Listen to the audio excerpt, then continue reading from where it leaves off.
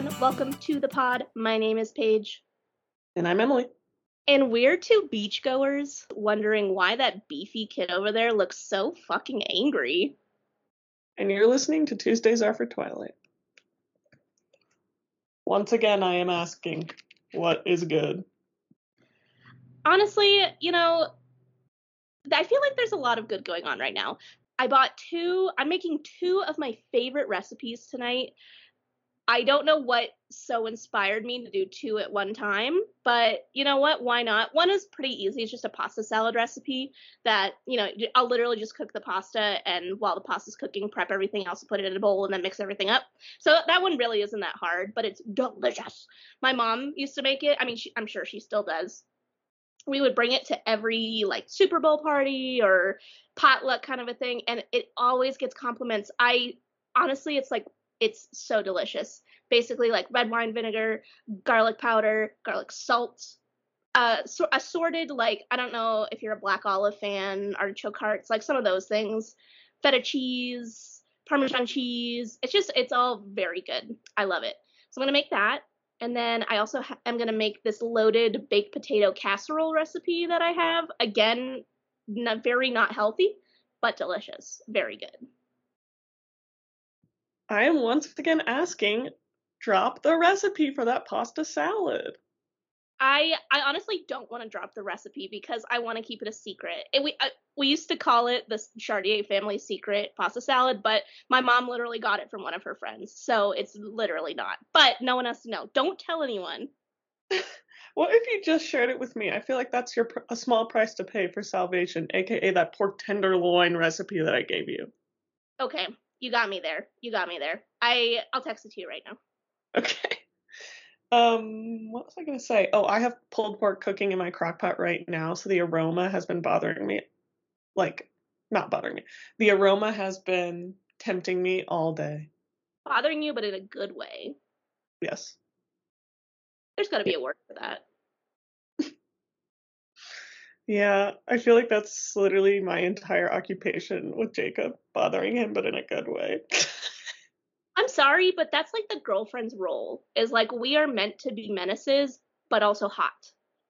Passenger princesses and menaces.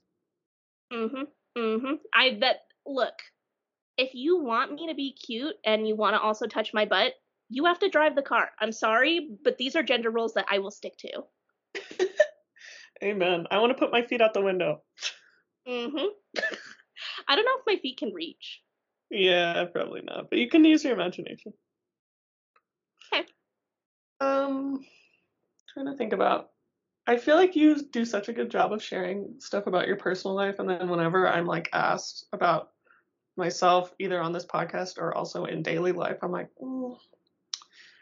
Rockies have been looking good, I just don't know what to say. Have they been looking good? I feel like historically they haven't been. No, I wouldn't know because I don't really. The only baseball team I keep up on is the Yankees, and that's against my will. So I wouldn't know. But I feel like no, probably not. They're usually pretty bad. Yeah, the only time that the Rockies I feel like were remotely good was the one time they made it to the World Series against the Red Sox, and everyone in class, I think it was 6th or 7th grade, and everyone in class was so excited for the Rockies. And my mom's from Massachusetts, so the whole family are. I mean, I'm like quote unquote a Red Sox fan. Like, I support them. Do I really care that much? No, I don't. But like, if someone wants to take me to a Red Sox game, sure, I like that. I don't know who plays for the team, but I know how baseball works and I'll support them. But I remember just like rubbing it in everyone's face that like the Red Sox won. And now looking back, I'm like, that probably was mean. Probably shouldn't have been such a bitch about it, but whatever. We live and we learn. I don't remember you being a bitch about it, but it's also because I didn't care. A thing about me is that I recently re-dyed my hair black, so I'm back to my goth self. I tried to go like silvery blonde. I don't know if I've talked about this on the pod. If I have, sorry. But at the beginning of the summer, in like May, I went to my hairstylist and I was like, I want to have silvery blonde. And she was like, that's unrealistic. Because I mean, she could do it, but she would fry my hair off. That has happened to me with a different hairstylist, so I appreciate that she kept it real, and she got it as light as she could. But I did not like it. It was very close to my like natural color, which is like a light brown, and I was not vibing with it. So right before Paige's birthday, actually last weekend, I got it redyed, and now I'm rocking. I'm wearing my all black outfits. I'm feeling good. Move over, hot girl summer. We are moving into goth girl fall. Finally. It's about goddamn time. Let's hit a recommendations corner. I'll go first. I want to recommend Greek yogurt. Have I done this before? I think you have. I'm not gonna lie. Fuck. Okay, I'm gonna start over. No, don't. I say double down. No, I have another one loaded up, so it's okay. I want to recommend chia seeds. You know, like chia pets, but in seeds. I like to imagine that to make them, they just shred up chia pets. No, that's mean. I'm just kidding. I'm kidding. But you can put them in everything, and it's a little extra protein, a little extra fiber. I like it. And they pretty much I used to put them in smoothies back when I used to drink smoothies, and it's like you can't taste it. You can't taste them at all. They're very flavorless. Yes, I agree. Anyways, what's your recommendation? My recommendation. Now I'm wondering if I've recommended this. Let me know. My recommendation is root beer. I'm gonna recommend it diet because I drink diet soda. Diabetes, you know. But honestly, just root beer in general. I have been on a semi root beer kick. Emily came to visit me in June, and I had just started the root beer kick. And this is going to be a long story, but basically, I ordered a cup from my childhood that I found on eBay. And I used to drink root beer out of it. And so now the root beer kick has been reignited because I want to drink root beer out of the cup that I used to drink root beer out of. There's probably something fucked up in my brain. I should probably go to therapy for that, but no one has time for it. So anyways, it's just so delicious. It's spicy, it's sweet, it's carbonated. It just reminds me of summer. It makes me think of simpler times. I just love a root beer. Yeah, I support that, and I also don't think it's fucked up. I mean, of all the things you could go to therapy for, I feel like that's low on the list. Hold up, not you specifically. I just mean people in general. You're right. There is a tenement of this podcast that we should enjoy. Don't be afraid to find joy in the things that we find joy in. So I definitely stand by it. I probably should branch out and try other things, but I digress. Long story short, my recommendation is root beer. Love it. Love it. Okay, well, we have a shorter chapter this week, but I just kind of wanted to dip our toes into what it's like to read a book narrated by Jacob. So we've had that short, I think it was an epilogue, but this is a full chapter. So what did you think of this first foray, Paige? I feel like Stephanie had a great use of word choice in this. I feel like she really did a good job of pinning down Jacob's voice. Immediately off the bat, looking at the first page, my eye is drawn to the word crappy on top of all of the like italicizations of words for emphasis. Like, I feel like we didn't see that a lot with Bella. I just feel like the voice was different. And I appreciate that. It did allow me to put my brain into a new person's first point of view. So I think that Stephanie did a good job at that. And I feel like Jacob is also interestingly specific about things that I don't think Bella necessarily would be. Like, the fact that he talks about Doritos, again, I'm looking at the first page. I feel like Bella would just say chips. I don't think that Bella would specify that they were Doritos. I really think that Stephanie did a good job of making this a different voice. So I did appreciate that. I think it's hilarious. The next chapter also has a really long name. I love that Jacob is choosing to do really long names for chapter titles. I don't know why. I think that's very funny. A lot of cursing, which is very on brand for Jacob. A lot of exclamation points too. He has a lot of emotion, which I think is nice to see in a male character. I mean, a lot of the emotion is anger, which I'm like, we could maybe have a little bit more. But you know, I like some non-blandness. for content of this chapter, I don't know. I don't know if how much I enjoyed it per se. The whole beach thing with who was it? Quill? That was weird. That was weird. Um kind of forgot about that whole situation, so reading it was kind of gross. Also why? I don't know. Also I forgot that Jacob had a sister. I literally forgot about Rachel. I think it's hilarious that Paul imprinted on her. Like, of course, nothing good is going right with Jacob's life right now. And I genuinely thought that he was going to find out about the pregnancy in this chapter. So, with how he reacted without knowing the pregnancy, I'm a little afraid for what is to come. I think it's going to be nothing but bad. Yeah, especially how ominous this chapter ended. Yeah, it's once again like how New Moon ended. New Moon? No, it's once again how Eclipse ended. Like, obviously these chapters are from his perspective, so the next chapter is going to pick up from his perspective. But what is he going to be doing? Like, are we going to have another time jump? I was very proud that I predicted the time jump thing correctly, because clearly Bella has been home for some time. I'm proud of you too. Howsoever, I want to make sure you read the last sentence of this chapter because I feel like your vibes are indicating that you didn't. Let's go to it real quick.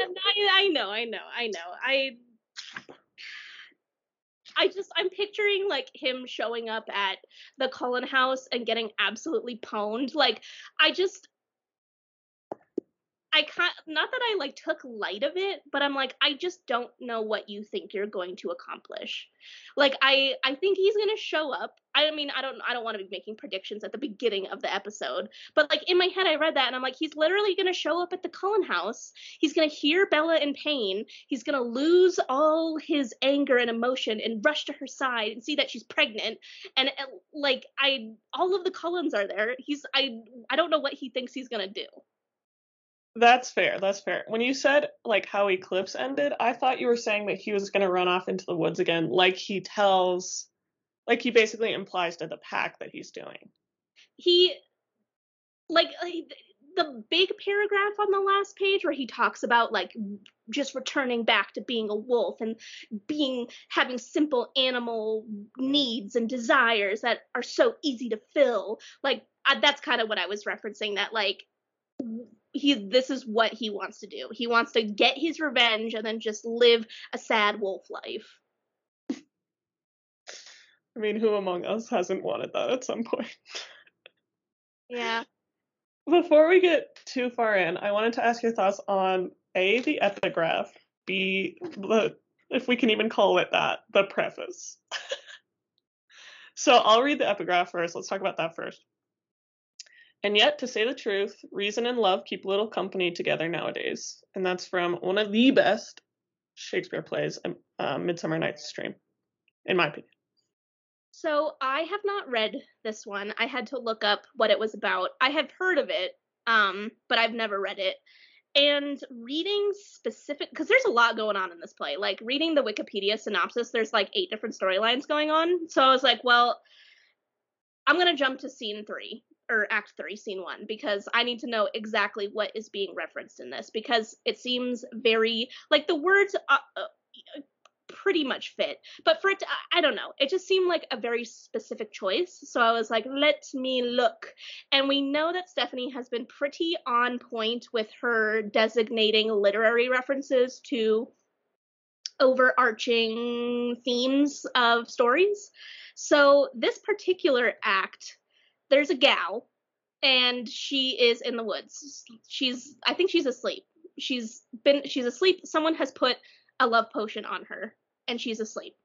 There's this guy that's in the woods. I think his name was Bottom.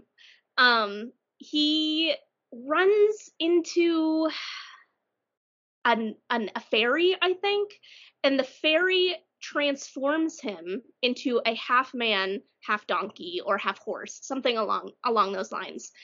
And Bottom does not realize this has happened. So he goes back to his group of, I think he's from a troupe of actors, if you will, and they don't recognize him. They think that he's a demon, so he like runs off into the woods. And to comfort himself, he starts singing this beautiful song, and it awakens the woman in the woods. I think her name was like Theonia or something like that. Is a TH name. And she awakens under the spell of this love potion and sees this half horse, half man, and falls madly in love with him. And the girl's estranged lover sees them and is like, he feels some kind of way about the situation. And I'm like, yes, very, very specific literary choices here, Stephanie. Girl falls in love with a half animal, half man creature. And this other love triangle man watches in probably anger and jealousy, perhaps. Very, very on the nose, if you will. You always bring it with the research into the literary references. I saw Midsummer Night's Dream like 6 times the summer that I worked for the Shakespeare Festival, because we would put on 3 plays, and so one of them was Julius Caesar, and the other one was that one, and then the third one was like not Shakespeare or something else.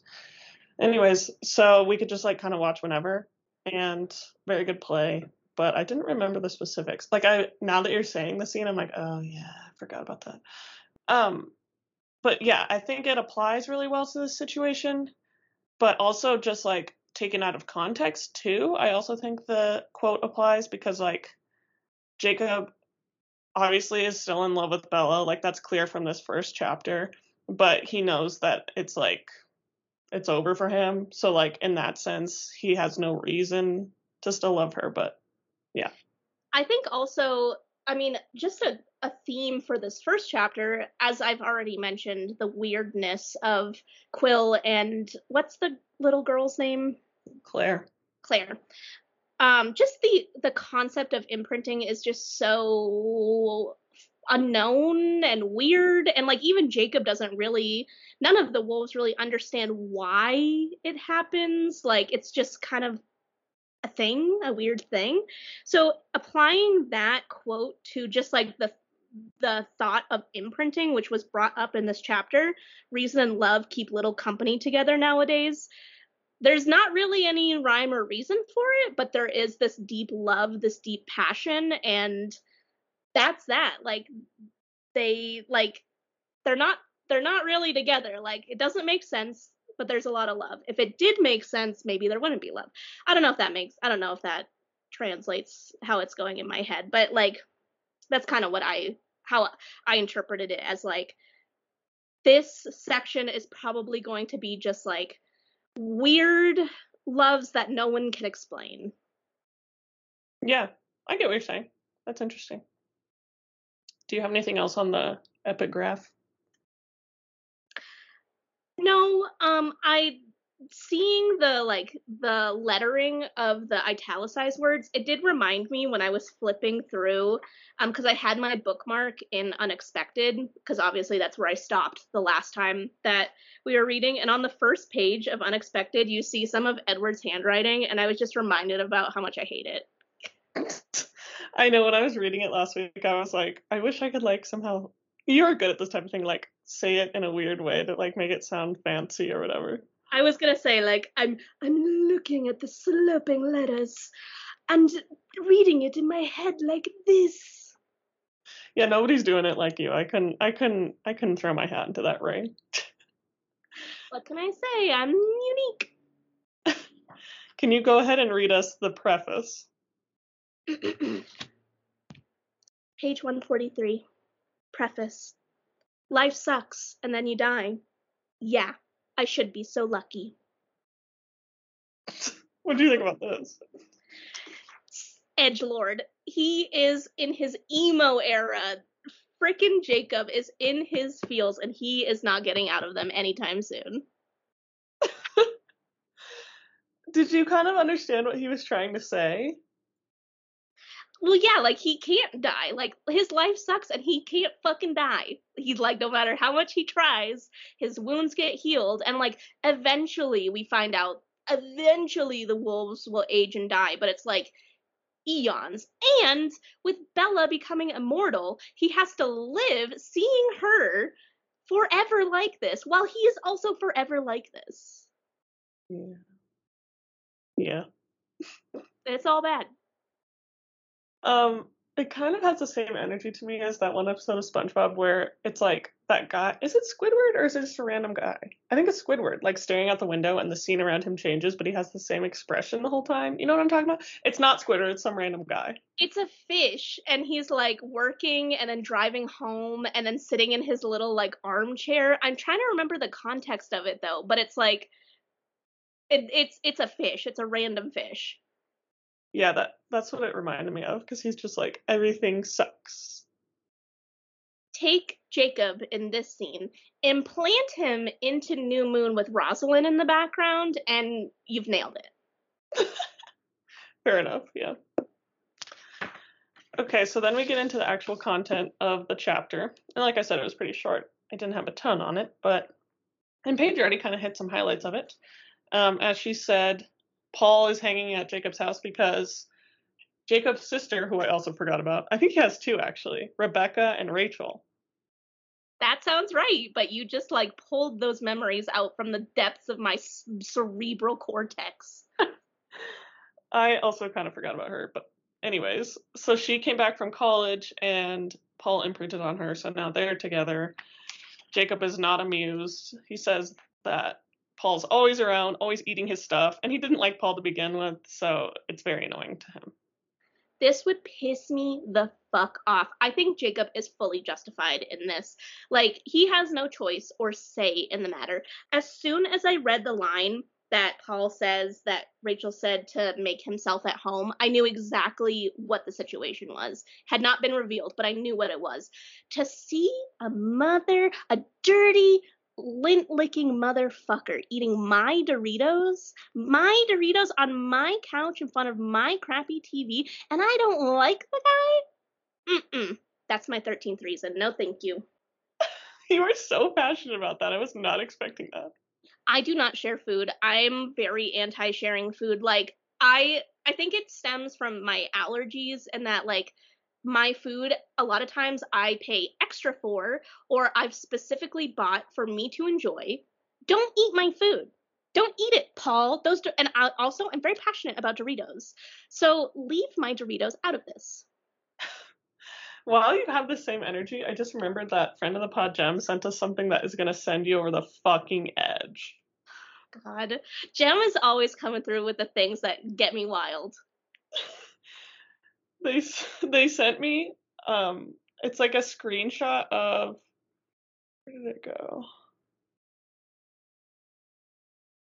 Dang it, where is it? Okay, here it is. It's like a screenshot of a Tumblr post.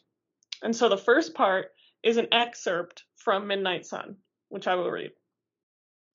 Then there was the time at lunch when Jessica and Lauren were talking about the #1 dream destinations on their bucket lists. Jessica chose Jamaica, only to feel immediately one-upped when Lauren countered with the French Riviera. Tyler chimed in with Amsterdam, thinking of the famous red light district, and the others began sounding off. I waited anxiously for Bella's answer to the question, but before Mike, parentheses, who liked the idea of Rio, end parentheses, could ask for her take, Eric enthusiastically named Comic-Con, and the table erupted in laughter. This Tumblr username is GXNYA. Caption this. Turns out King Petty taking Bella to Rio for their honeymoon had a lot less to do with Isle Esme and everything to do with sticking it to Mike yet again. My jaw just fucking dropped. I am not surprised. I mean, Stephanie wrote Breaking Dawn before she wrote Midnight Sun. Howsoever, she definitely would. Yeah, she did that. 100% he would have. Jem, thank you for sharing. That is. Thank you. What was it? NX_GUI? I don't know. I clicked out of it already. Plus, They made a very astute observation. That is 100% on brand with Edward Marie Cullen. I also love that they called him King Petty. It's an accurate nickname. It is. It is. So, Jacob is looking for a fight because he's angry at the world. So he kind of tries to pick one with Paul. Paul is not really in the mood. So Jacob just punches him kind of out of nowhere, breaks his nose, and then leaves his house. Honestly, if there was a man, yeah, no, I'm gonna stick with that. If there was a man who I could break their nose and it would be fixed, I would definitely punch them in the face. I'd find a reason. Just any man. Man, like uncapitalized, just very general man. There is this brief mention too of Embry on page 147. Jacob is giving the context of like why Rachel's allowed to know that everyone is a werewolf because she is the partner now of Paul.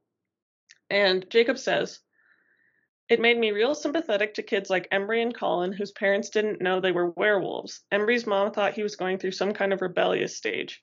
He was permanently grounded for constantly sneaking out, but, of course, there wasn't much he could do about that. She'd check his room every night, and every night it would be empty again. She'd yell, and he'd take it in silence, and then go through it all again the next day. We'd tried to talk Sam into giving Embry a break and letting his mom in on the gig, but Embry had said he didn't mind. The secret was too important." That'd be so hard. Can you imagine? It would be hard. I feel like this really shows Embry's maturity in the whole situation, like being a teenager and just like being okay with that and not being upset with your parents, understanding where they're coming from, but also still understanding the importance of the secret and just taking these punishments in stride and trying to make light of them or find humor in them. Props to him. I mean, like, it would be super difficult and like to also keep up that jovial spirit. Like, Embry's a good guy. I like Embry. I know. I have stand him from the beginning. I love him. Hmm. Which one was the friend who changed first? Was it Quill or was it Embry? It was Embry, and then remember it was like kind of scandalous because his mom like never say who his dad is. Right, right. So, anyways, a lot of the next part of the chapter is Jacob just stewing on everything with Bella because he's like wondering if they're going to come back and Bella's going to fake her own death because she's already a vampire, or if Edward will have really killed her. It's kind of crazy how wrong Jacob is about Edward, especially so on page 149 is what I'm looking at. It's right towards the top. "Or would the murderer, meaning Edward, come home alone, unsuccessful in his attempt to make her one of them, or not even getting that far? Maybe he'd smashed her like a bag of chips in his drive to get some." Like, it's so crazy because that's like literally the opposite of what happened. Yeah, and I mean, I feel like Jacob is definitely one to latch onto this idea, even though Bella has. I don't want to say she has been direct about this or made it clear, but she has insinuated that she is on board with the sex thing. And I mean, for her to allow that information, to give that information to Jacob, to me, I would interpret that as I'm on board with it. Like, if I was hesitant, I might not share that. I might be a little more reserved about it. So Bella has stated, yeah, we're doing the sex thing. And Jacob has latched onto this idea and twisted it to be like, this is all Edward wants. Edward just wants sex and is taking advantage of Bella. First of all, they're married, so they're allowed to find joy in their physical relationship. Second of all, to like only put it on Edward is like, of course he would. I'm not surprised about that at all. And it he is so wrong. He's so wrong. And like the language he uses is very rude and disrespectful for how considerate and cautious Edward was about the whole situation. Totally. And old fashioned. Yeah. Yeah. Um, yeah, so Jacob's just speculating on all these different ways that they might, quote unquote pull this off. He's like, maybe they'll burn their house down, maybe they'll just disappear. I'll keep looking for them though. I have forever. And Paige is going to say something. This we're very close to this section on page 149. This is just a mortuary science thing in reading it. So he's talking about that his mom had died in a car accident, which we talked about long ago. And so he says, would he bring her home, bury her here for Charlie, close casket ceremony, of course. My mom's coffin had been nailed shut, ... I've never heard of that. Like, I never have heard of that being a thing, of nailing a casket shut. I've, like, modern times, never heard of that. I'm glad you mentioned that, because I read that and I thought it was weird, but then I was like, I don't know anything about anything, so that is weird. It's weird, and maybe historically it's something people have done. I could totally see it being a superstitious thing where, like, fear of the dead or the dead coming alive or something like that. But I've just, like, in my own, like, history classes and in just knowing, like, casket designs and how they're built, just never heard about them being nailed shut before, or the necessity of, in the 2000s. I'm assuming that maybe when this happened, maybe in the 90s when his mom had died, but, like, so modern. I've never heard of that. Yeah, it's weird. If anyone has any insight into that, let us know. Send us an email. Yeah, I'd love to hear. So Jacob says that he wants to attack the treaty he wants to attack the Cullens right away because he's sure that the treaty is broken. But Sam has been very adamant about, like, no, they need to break the treaty before we act at all. And honestly, never intended to do anything about it anyways, as we find out later on in the chapter. But Jacob doesn't know that yet. I think everyone else except Jacob, the Cullens and the werewolves, have come so far since the beginning. When you see the language that's being used by Sam in this chapter about consent, about, them being allies, about them fighting side by side, about just, like, this bond that they've created, about this level of respect that they've established, they've all come so far. I mean, look at Seth specifically. He's like BFFs with Edward now. It's so freaking cute. I'm just really proud of most of them. Yeah, I agree with that. Yes. We'll talk about that more when we get to that part. But first, Jacob decides to go walk down to the beach because he hears Quill and the little girl that Quill imprinted on Claire playing together. And yeah, I fully agreed with you. My sum up note for this was, this is so cringe, bye. Yeah, we don't even need to, like, we could just skip right on over it, honestly. Like, it's just, it was hard to read knowing what the dealio is. Like, if it was just, like, him babysitting, it would not be weird. But knowing the imprinting thing, it's very weird. Yeah, it's very weird. The only thing that I kind of wanted to say is, and we've talked about this before, but I feel like never directly, is, like, they just act like her choosing Quill is an inevitability, which Jacob says when he is describing what imprinting is to Bella. I think he says, like, I don't know if these are the exact words, but he says something along the lines of, like, no one could resist that level of commitment and devotion. And I'm like, they could if they didn't like the person. Like, Jacob is very committed and devoted to Bella, but she's in love with someone else. Like, it just makes me mad that they act like she has no choice in the matter, because she could easily grow up and fall in love with someone else. Yeah, they didn't phrase it like imprinting works on both parties. Like, both parties, when they're born, they know, like, their brains have been hardwired to want this other person. When they meet, they both know it. The way that Jacob phrases it is, they can't resist that level of commitment and devotion. That doesn't mean that it's reciprocated. That's a really good point. It is a really good point. And the fact that, like, to have her so young be just, like, always in his business and in his life, it's like, give her a chance. You know, like, if what you say is true and the imprinting thing is true, and Jacob even kind of touches on this, that like you could do something else. You don't have to be like spending all this time with her. You could wait until she's an adult, and then like if you really have imprinted, she'll want you and it will be fine. You don't have to be doing this right now. Like, you don't. Yeah. It's rough to read. Just very upsetting. So moving on. While Quill and Jacob are there together, they hear Sam howl, which is like a call for them all to meet. And so they like rush, like Jacob goes right away. Quill has to take Claire to a safe spot, so he takes her to the Clearwater's house.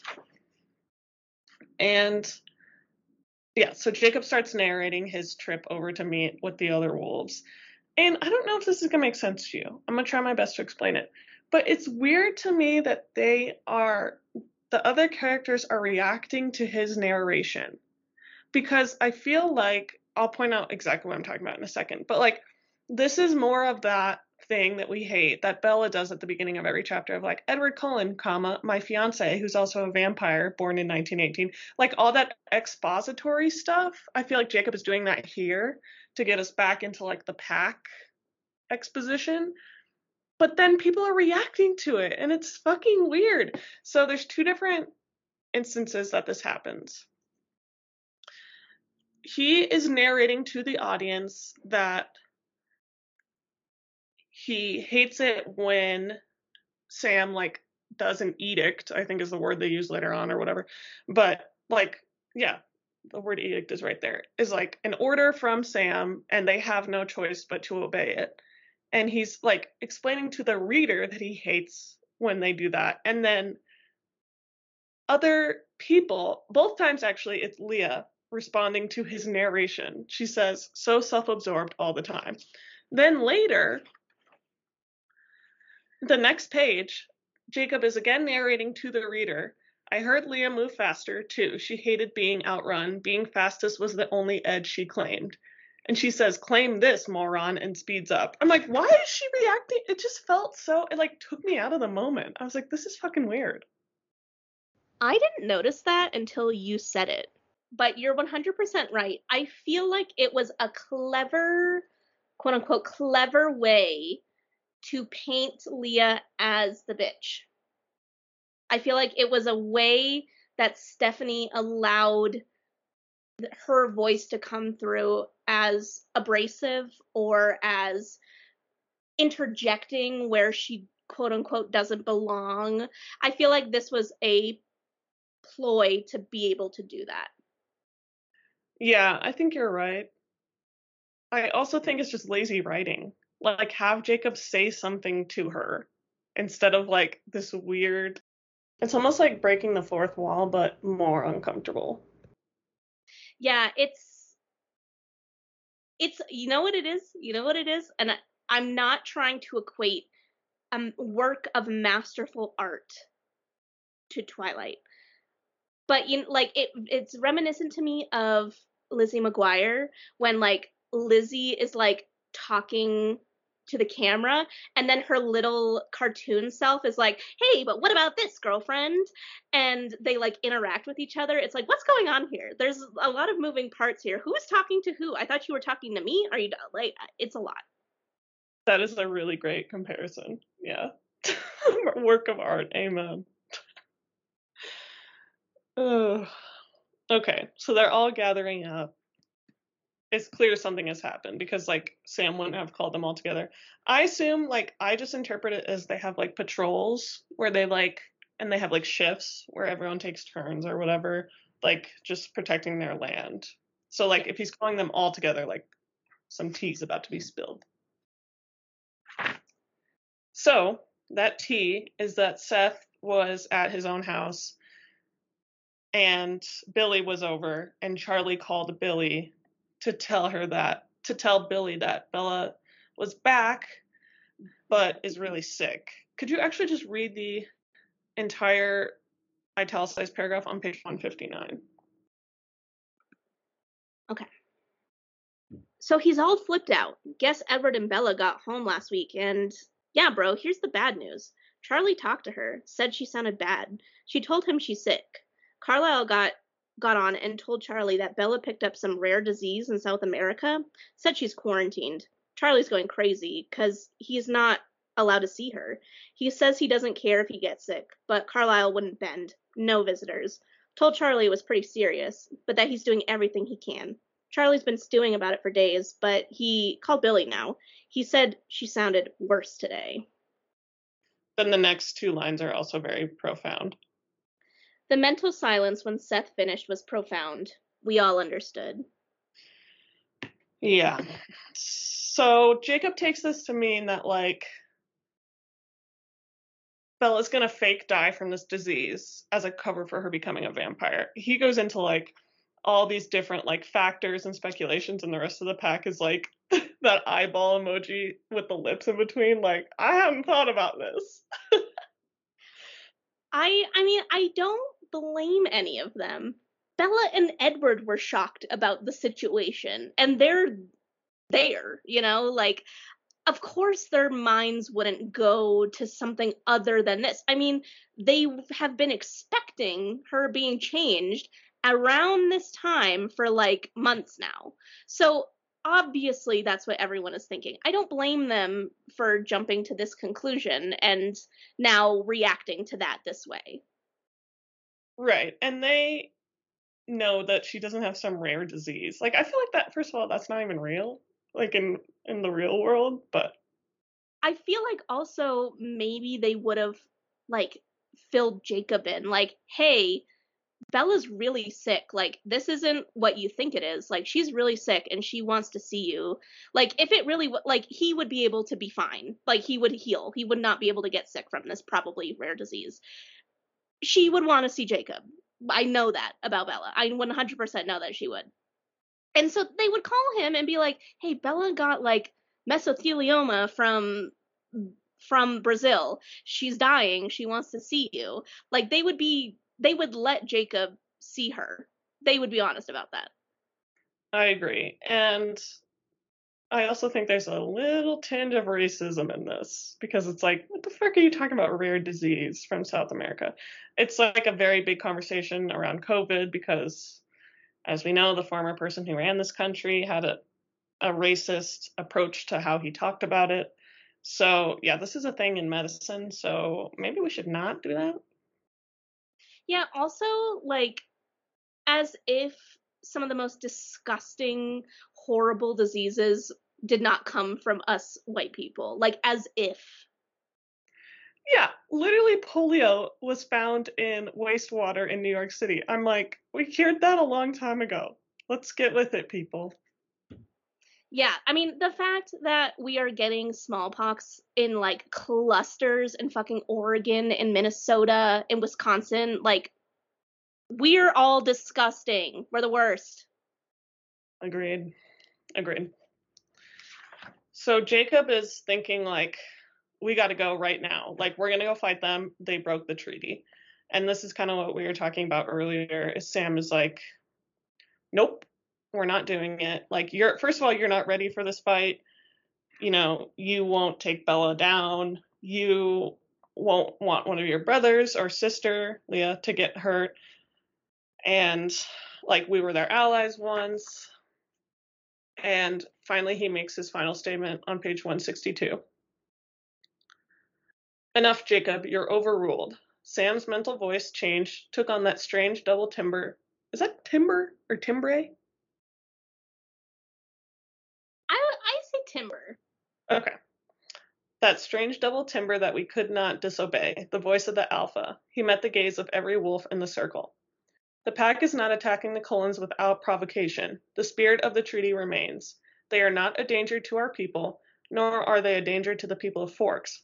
Bella Swan made an informed choice, and we are not going to punish our former allies for her choice.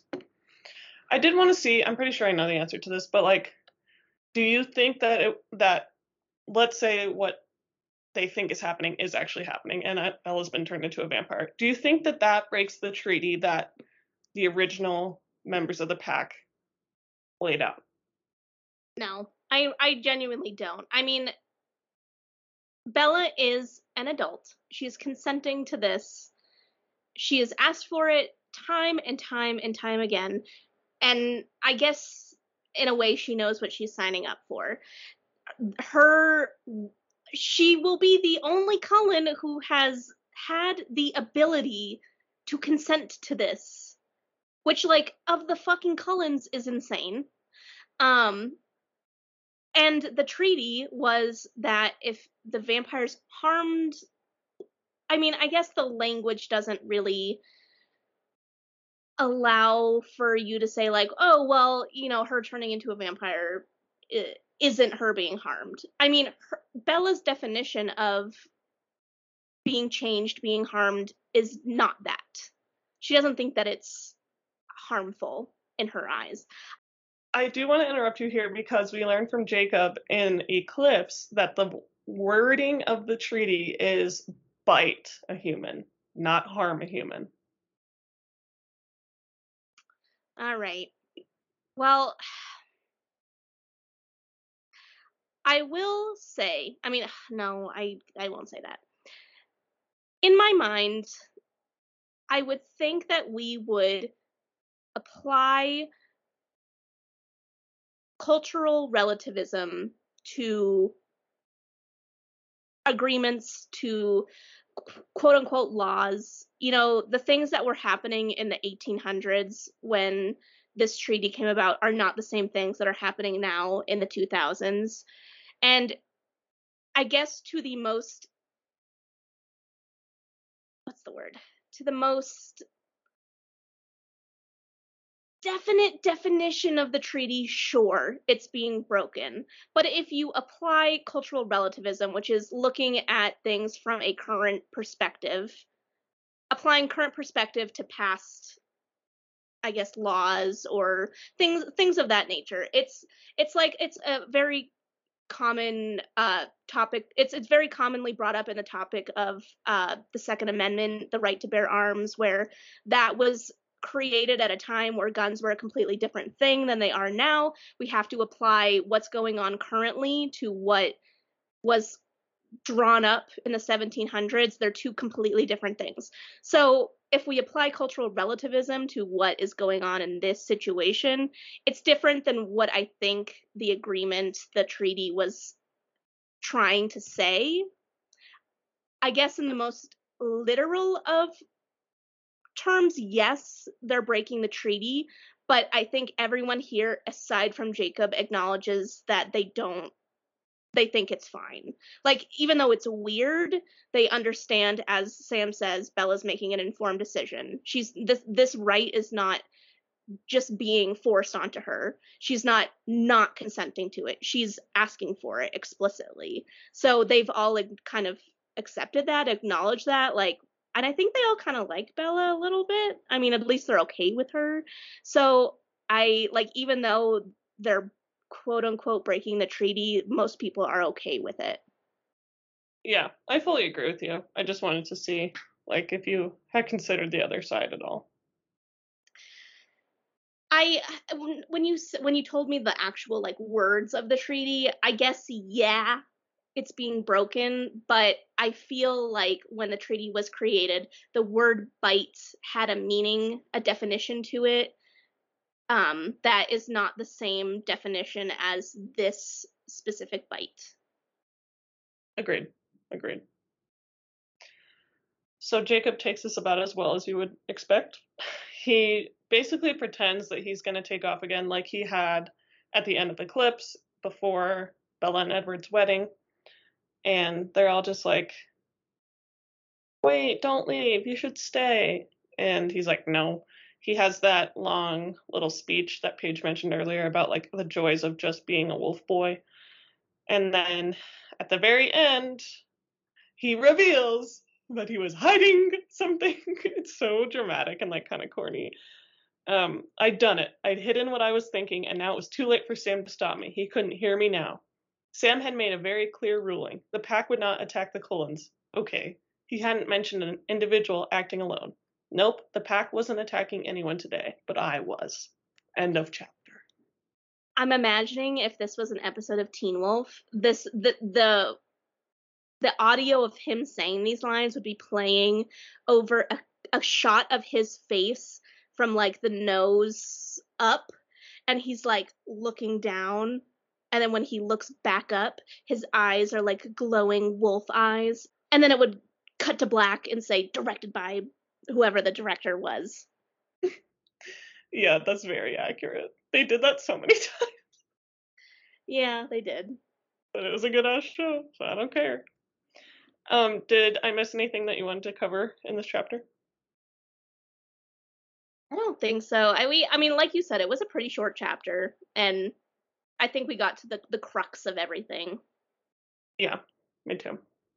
So for next week, we're going to be reading 2 again, and they're both very long. Are you ready? Yes. You already know the next one. Sure as hell didn't see that one coming. That's chapter 9. Then we're also going to read chapter 10. Why didn't I just walk away? Oh, right, because I'm an idiot.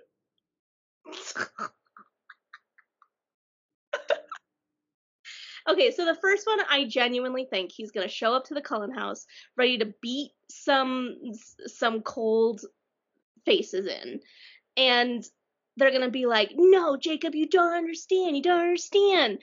And then he's gonna hear Bella shrieking from a room, and he's gonna be like, "Get out of my way! I gotta save her. She's dying." And then he's gonna pop into the room, and she's gonna look like she's like 6 months pregnant, probably. I don't know. My thought is that she's gonna be very pregnant, like she was visibly pregnant in the last chapter, a little visibly pregnant. I feel like she's gonna be visibly pregnant because if Charlie couldn't see her, that means that she has to look like there would be no way to explain it. Which to me, I'm like tapeworms. Very easy to explain. You'd get a bloated stomach, you'd feel horrible, you'd be throwing up, you'd be pale. Tapeworms. But I digress. So I think that's going to be the gist of that chapter. The other chapter, I I honestly feel like it's just gonna be a lot of just Jacob being moody. I feel like he's gonna like be like in the woods contemplating things. Maybe Edward's gonna jump down and they're gonna have a heart to heart, the two of them, and maybe Jacob's gonna try to attack him, and he's like, maybe I should have just walked away. I should have just left it there. Either he's gonna be like really emotional slash emo, or he's gonna try and fight someone and regret it. Okay, all right. Outside of Jacob's like sphere of influence, like, do you have predictions on like what's happening elsewhere? Like, what's happening maybe with like, because Bella had called Rosalie. That's like the last we heard. You know, so like, what's happening over there? Do you think? I feel like now that you've talked about it, I bet Rosalie is like holding hands with Bella. I bet she is 100% there for her. I could totally see this, like, see them completely like being there for each other in this situation. So I bet Rosalie is like, she has a room ready for her. She is taking care of her. She is making sure that she feels okay. She's like being basically like the vampire midwife of the century. I I'm curious what is going on because Bella clearly wants this baby that no one else seems to want. Um, so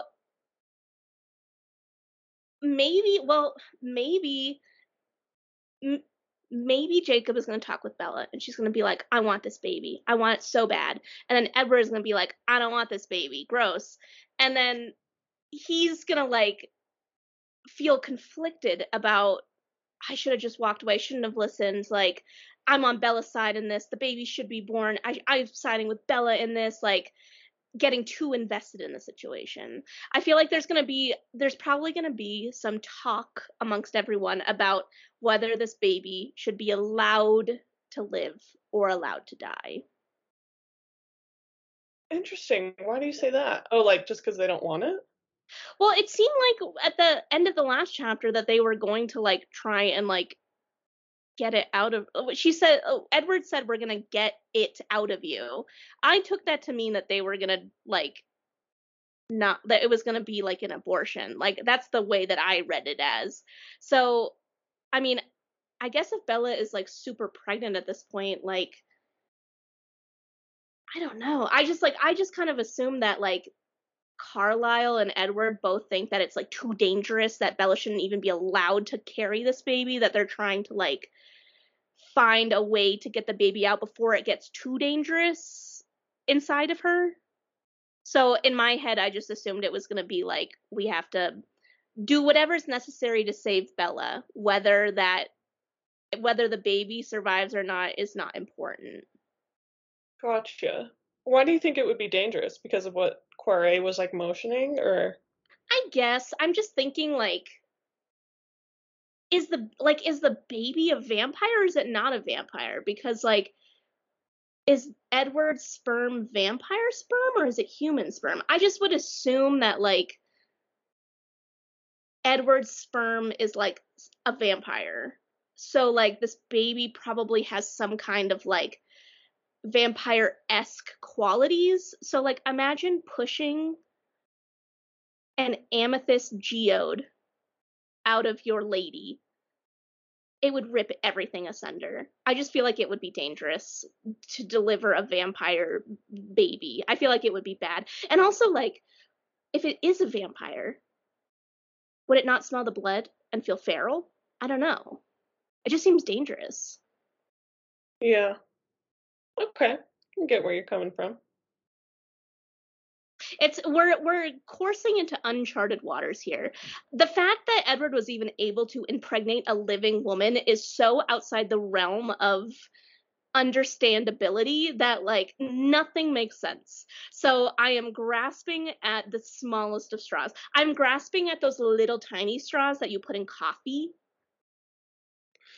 Yeah, I mean, I don't blame you. This would be so confusing. And I also completely agree that we have long past the point of no return of understandability. We were coursing that way after the car scene in Twilight. It's been downhill ever since. Yeah. Okay, well, we'll see what new developments you have to your straws next week. But thank you all for joining us once again. You know how to reach us. I'll go over it real quick. We are on Tumblr and Instagram at Tuesdays Are for Twilight. We are on Twitter at TaftPod. We love to get your memes, your feedback, your thoughts, anything on there. Like anything goes. So hit us up. If you want to send us an email, you can do so at tuesdaysarefortwilight@gmail.com. If you want to support us on Patreon, we will be doing another patron watch party at the break between when Breaking Dawn Part 1 and Breaking Dawn Part 2 were split. Meaning we'll do that when we reach that in the book. Paige is waiting for me to slip up, but it will not happen. Good luck with that, sis. And yeah, so if you want to be part of that, you can support us on Patreon at patreon.com/TuesdaysAreForTwilight. We also accept anyone who donates to the Quillies' efforts to move their cultural land to higher ground, and we really would love for you to support that great cause. All that info is at mthg.org. Paige, I once again pass it off to you. Some of life's greatest treasures are buried deep within the earth. Don't be afraid to dig, baby. Dig for those gems. Dig for those bones. Get your shovel and dig. Bye, y'all. Bye. Our amazing intro and outro music was performed by Danny Plowman and produced by Alberto Beltran. You can follow Danny at Danimal6, and that's 6 the word, not 6 the number, Danimal6_ on Instagram.